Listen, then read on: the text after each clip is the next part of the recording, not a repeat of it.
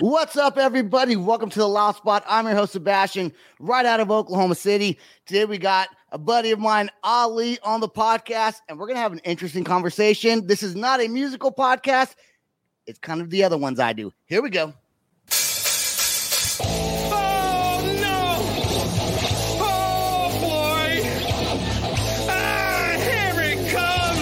The motherfucking Loud Spot.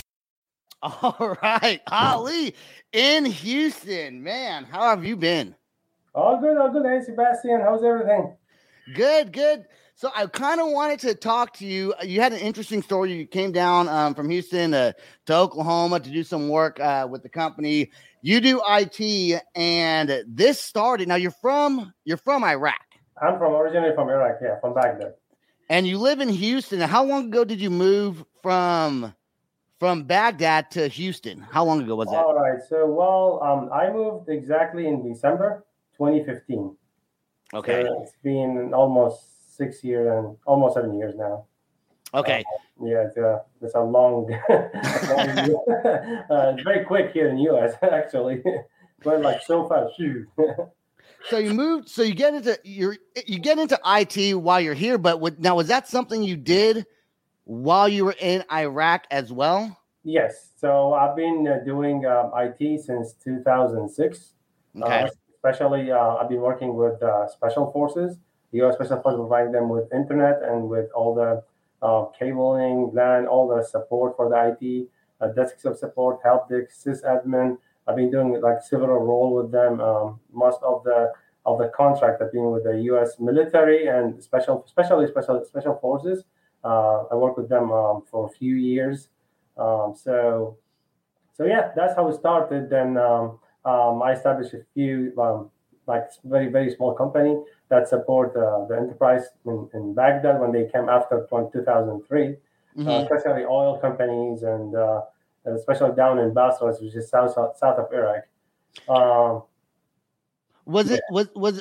How do you get into providing internet services or helping out the U.S. Special Forces living in Baghdad? Did they reach out to you, or how did the communication start to begin with? All right. So the long story short, that I started with the KBR as a translator, interpreter. Okay, because I study English in my secondary school. It was an American dash British company, British school. So yeah, I learned like English there, and then I'm very interested to watch movies and listen to music.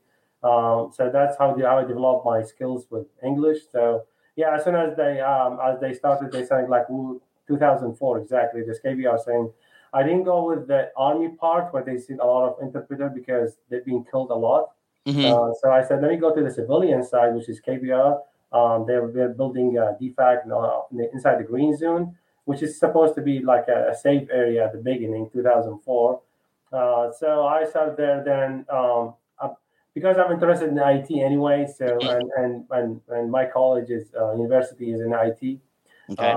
So that's how I get like around a little bit, make myself popular, like as a translator and as an IT as well. I can support you guys with whatever computer needs. I can get you stuff that you cannot need it, like you can't afford it, like it's going to be long until come all the way from US. So that's how I get. Since KBR was the biggest contractor for the US Army in Iraq, supporting them DFAC and supporting them with all the life support.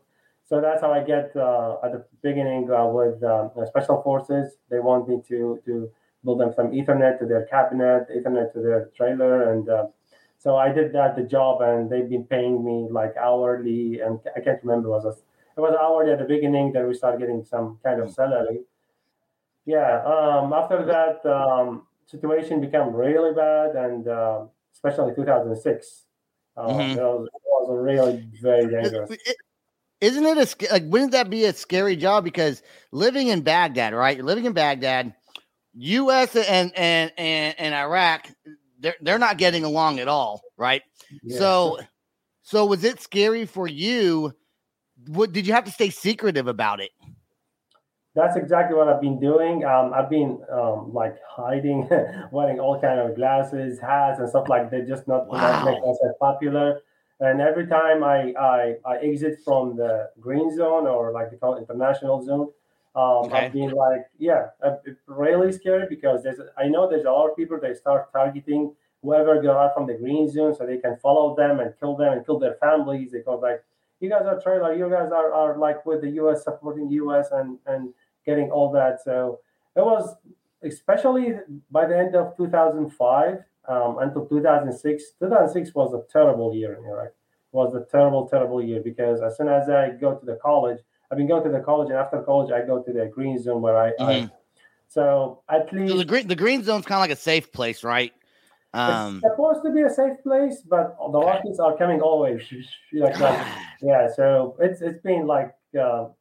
I mean, we're hearing like the sirens every an hour, I would say, every 2 hours, and we have to go to the bunker. All right, and the good thing is that like KBR, when building the DFAC, it been already been built it with like some kind of bunker. Like when the rockets came in, it will not technically kill or like, but it has been killing a lot of. I mean, unfortunately, a lot of both sides, Iraqi side and U.S. soldiers.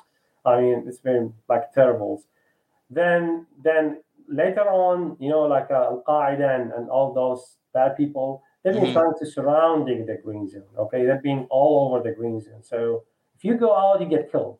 So you have to go inside, and so yeah. So I start like feeling like it's really unsafe, and I think I need to quit. But I love my job. I love Right, right.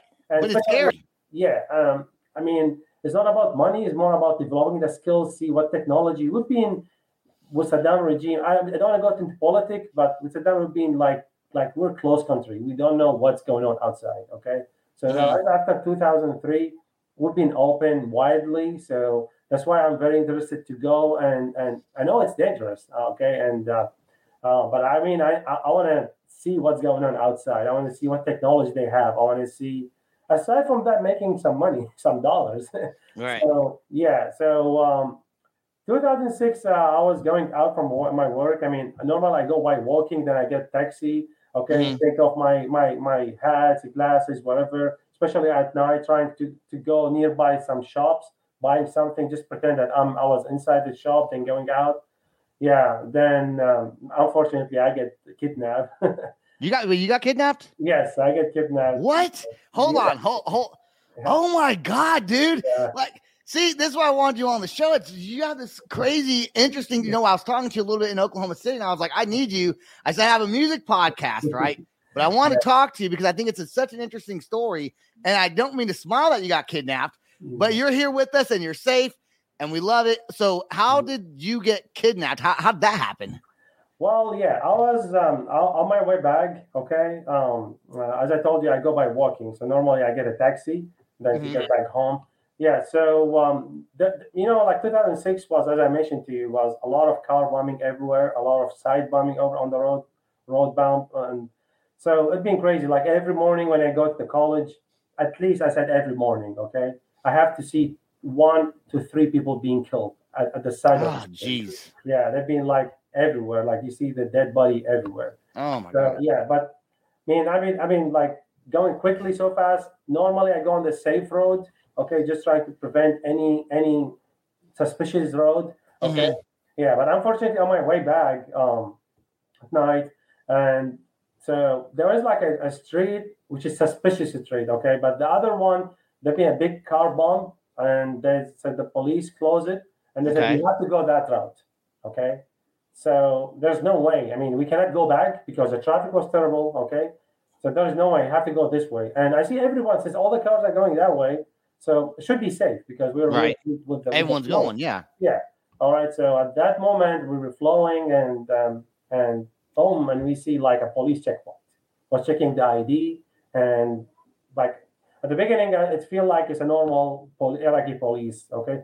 Technically they call it National Guard that way that time. Okay. Okay. So that way, he looked at my ID and he said, "Okay, you need to go down and sit down here, okay, on the side of the road." And there's multiple people with us.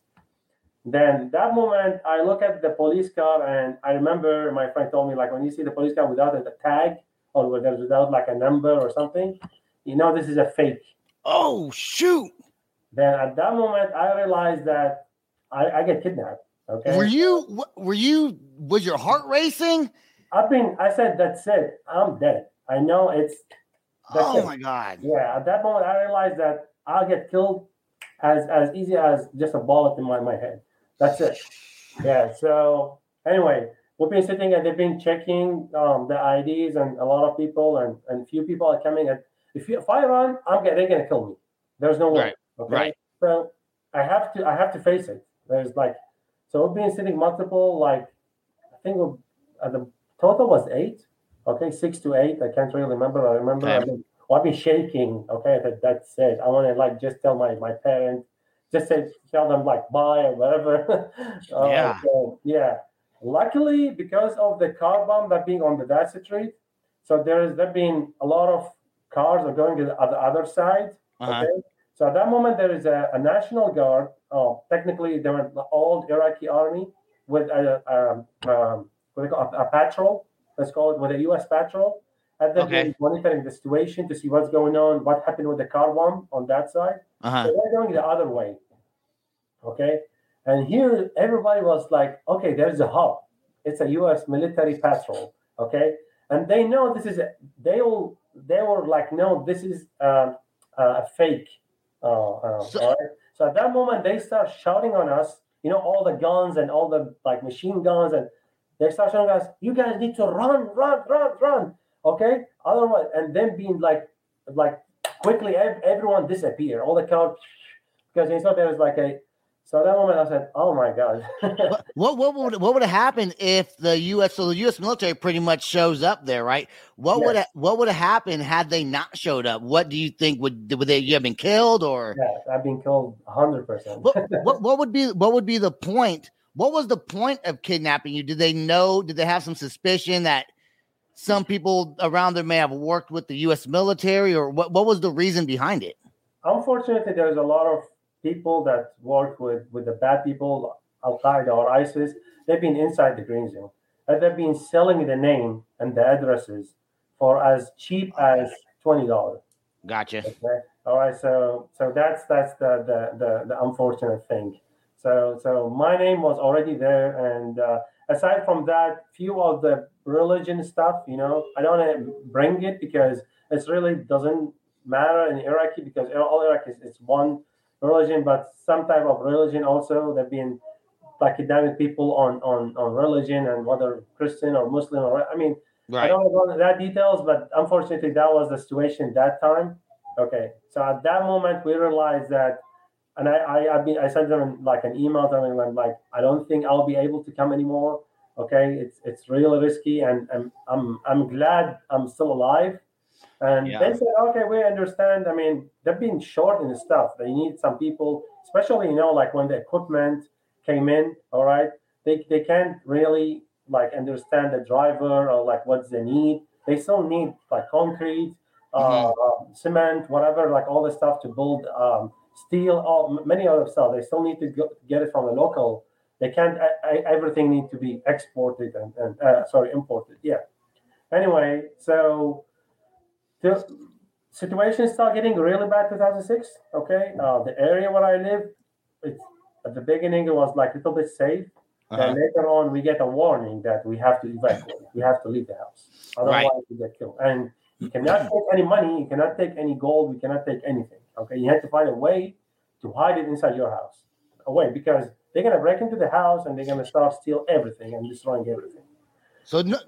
So nowhere this time then where you living there is really a safe place for anyone to live, right? Except the green zone. Except the green zone, right? Yeah, green zone and up in the north, we call Kurdistan region. That's the only two safe region in the whole Iraq, because it was a big mess. No technical army on the ground, and the U.S. Army, they've been doing their best, but they can't understand the situation. Like it's a new country, new culture, new land, new like a lot of, and they've been coming all over from a different country. So it's been like a big mess. It was like a big mess. 2006, 2007, they bombed one of the biggest religion, also a mosque in in summer. So anyway, their situation become so the killing and everything. So anyway, we get the message, and then my father said, "Okay, we have to leave." I mean, that's the unfortunate. We have to leave, and we have to leave everything because we get the message from people very close. They said, "If you stay in your home, you're gonna get killed. You have to leave." Did some people stay? Did some people maybe didn't believe it and they stayed, or did everyone evacuate? No, some people stay, and unfortunately, they get killed. Wow. Okay. Yeah. Man. So and some people they stay, and fortunately, they're still alive. So it just depends.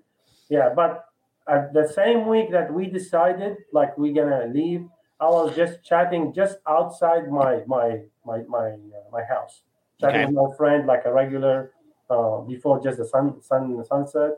We've been chatting, and I mean, unfortunately, he's a Christian. Then two people on the motorcycle they came in and they put 3 shots in his head.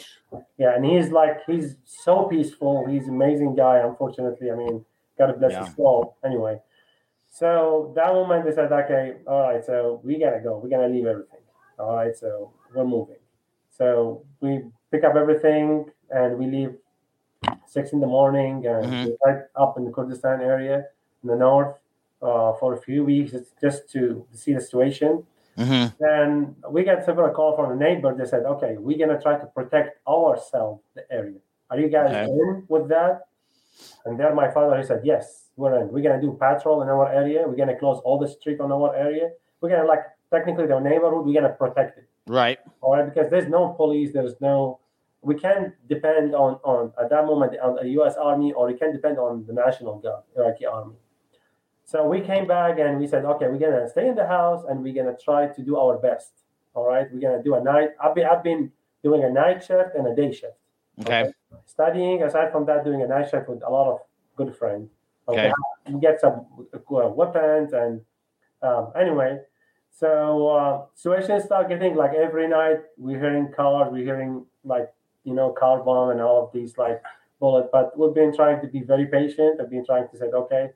We engage with several, not me technically, but some of my friend fathers have been on the first line, like several like engagement. So the good thing is we stayed there, and it was a tough year, 2006, 2007. Yeah, 2008. The special forces contact me by email, says like we have another location, and we're really interested. Like you go there, and we're gonna secure your transfer, okay? Your transportation.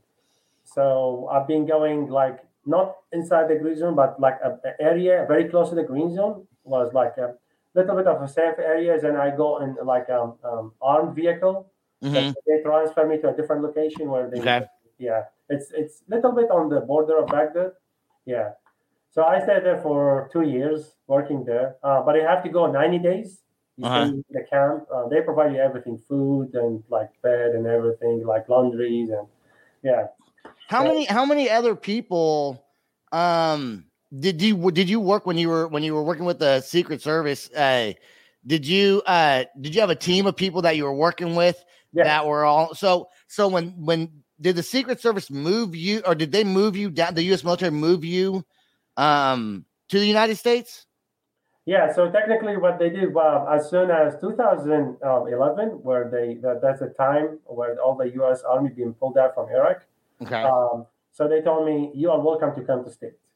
Since you served us and you've been like, we greatly appreciate your service. So there is 2 programs and you can apply for whatever. Okay. So there's another the program now called Special Immigration Visa. It's for the people who help the U.S. military. So I applied for that. I filled out and I got their recommendation, my badges and everything, and that's where the process starts. Like to move out from Iraq up all over to the United States. But they didn't help you get when you got here though. They didn't help you find a job, did they? They just give you some cash and said good luck. Well, yeah, they've been helping at the beginning. They're giving us some rent.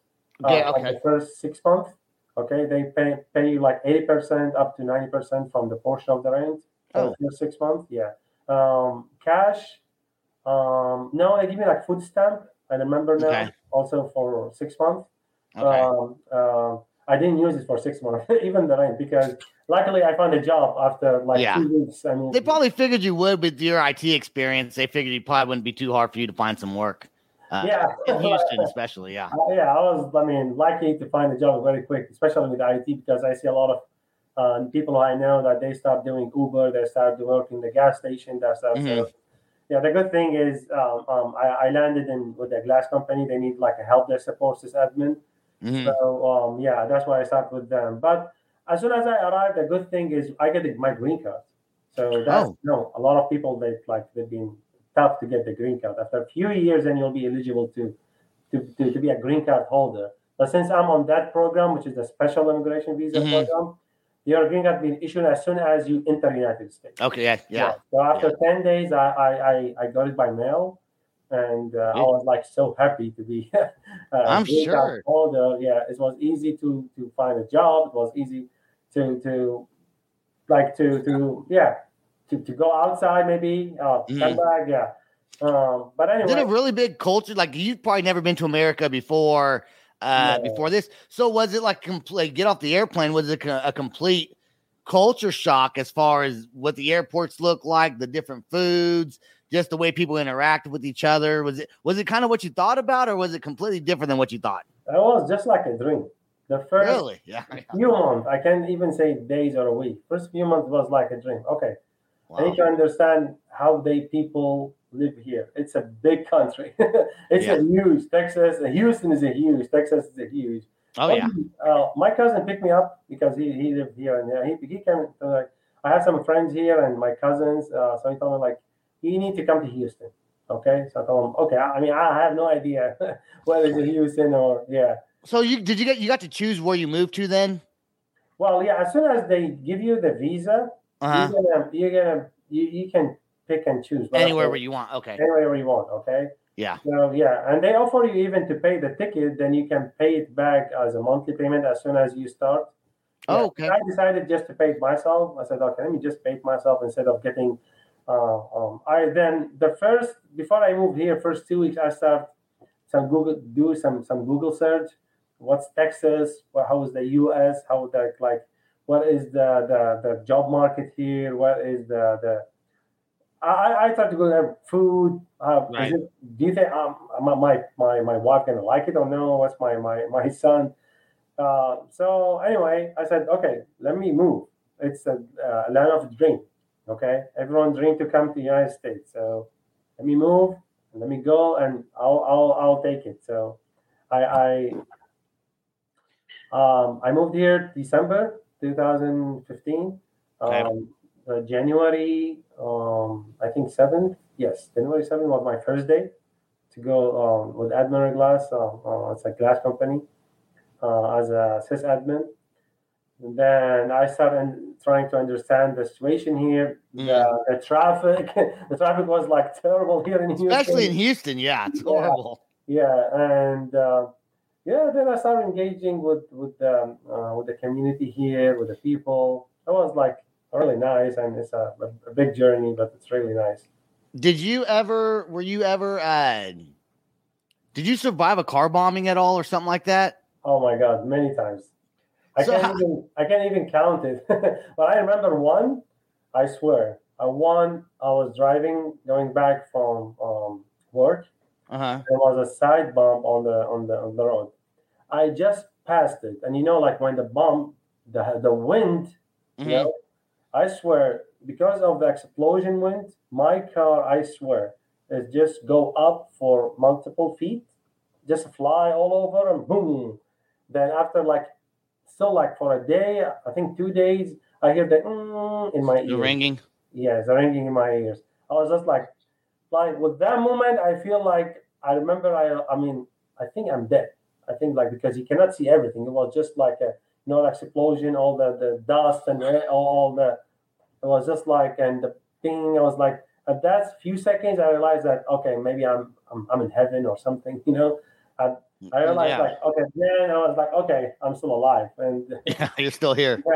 And unfortunately, if you turn around and see the people being like dead bodies, and it's become like a normal situation here. Unfortunately, Yeah, you get so used to it. Now living here, do you ever get anxious or have anxiety or feel like a PTSD kind of thing where you go back and you feel like you could be in danger for some reason, or is that you're over?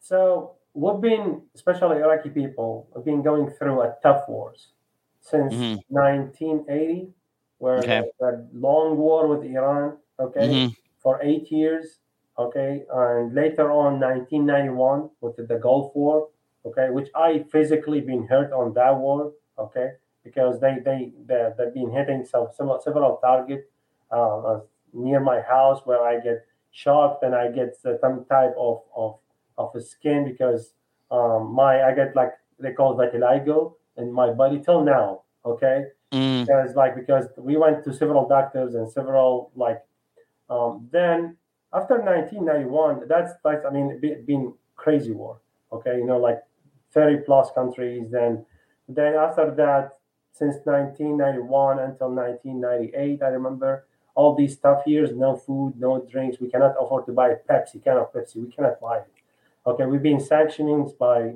U.S. and a lot of countries all over. Technically, the sanction wasn't on Saddam regime; it was on the people. People were getting hurt. No milk for children. A lot of children being dying because of there's no food. There's no milk for the children. And we cannot, we can't buy banana. Technically, it's tough to buy a banana. All right, because it was like if you want to buy a banana, you have to pay half of your salary. You have to go there. So 1995, 1996 was also 1994, 5, 6 was really sounds like you've been through some pretty tough times. I mean, exactly. That's why you've been used to it. We've been used to it. Like the siren of the we're gonna expect any second missiles or something. Missiles have been hit by a rocket. Then 2003, the war on Saddam. That's the freedom of Iraq. Also, it'd be like you see a lot of people get killed, Abachi everywhere. I mean, so we used to it. It's become like the car bombing becomes something part of our life. Unfortunately, I mean, sometimes you know your neighbor being killed. So you start crying for a day, but next day you have to give up. You have to stand up and keep going. So a lot of car bombing.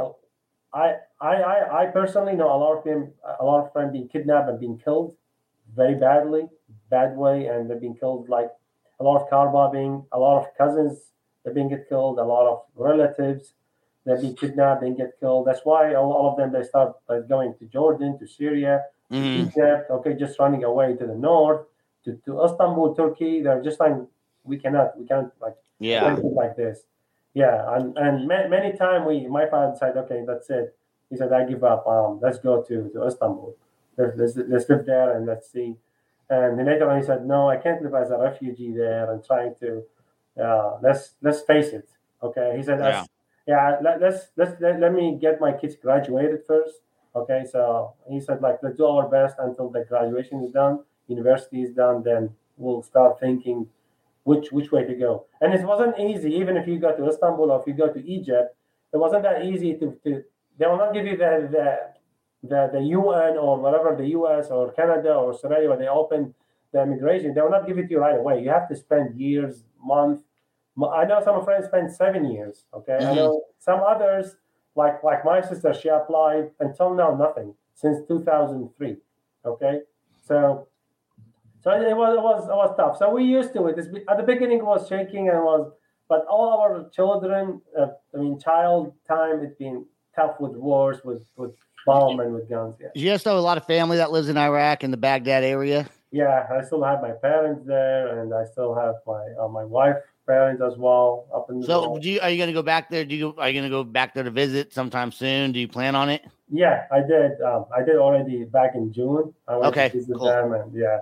Was it nice to go home and see your family and see where you grew up? Is it still the same?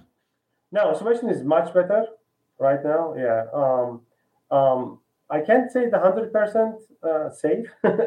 I would give it 80%. Okay, 80%. Yeah. No, yeah. when you came here to the United States, what would you say was a food that you've never had before, that you came here and tried it and you liked it? Well, the steak. Steak? Steak, yeah. There's no steak in Iraq? I mean, no, I mean, we never used, I can't remember, like, technically eating a ribeye steak. No. No? No, I can't remember. I mean, maybe we eat a lot of lamb, not like, we're little with beef, but lamb. Oh, yeah, you're right, yeah. So, yeah, I was like barbecue everywhere and, like, tastes good and all of seasoning, a lot of stuff. I was like, wow. I mean, the pizza here was like huge pizza. Like, what about tacos? They got tacos in Iraq? Tacos? No, they have. Before, no. Oh, they do now? No. Yeah, Americans got there. Now they're giving everyone tacos. Exactly. Now they got all kind of food, all kind of. So, yeah. So we started getting like, all the barbecues, all this stuff. So it was like, it was like everything here is great. Okay. That's awesome, man. Yeah, being in the States is. Thank you for coming on, sharing your story with us. I think it's interesting. It's fascinating. I'm scary, but you're still here to tell it. So congratulations on all your success and what you're doing. And you're doing great, man. So, and my wife wanted me to say hi to you. So she's laying down right now. Bali, man, thank you so much for coming on. Hey, stay right there till after the outro song plays, please. I do want to remind everyone, if you do like the podcast, please subscribe to our YouTube channel. We're also on Apple, Spotify, all podcasting platforms, including Pandora. And that's all the time we got today. Peace out, rock on, and much love. Thank you, Sebastian. Thank you all. This is the Loud Spot outro by nothing short of tragic.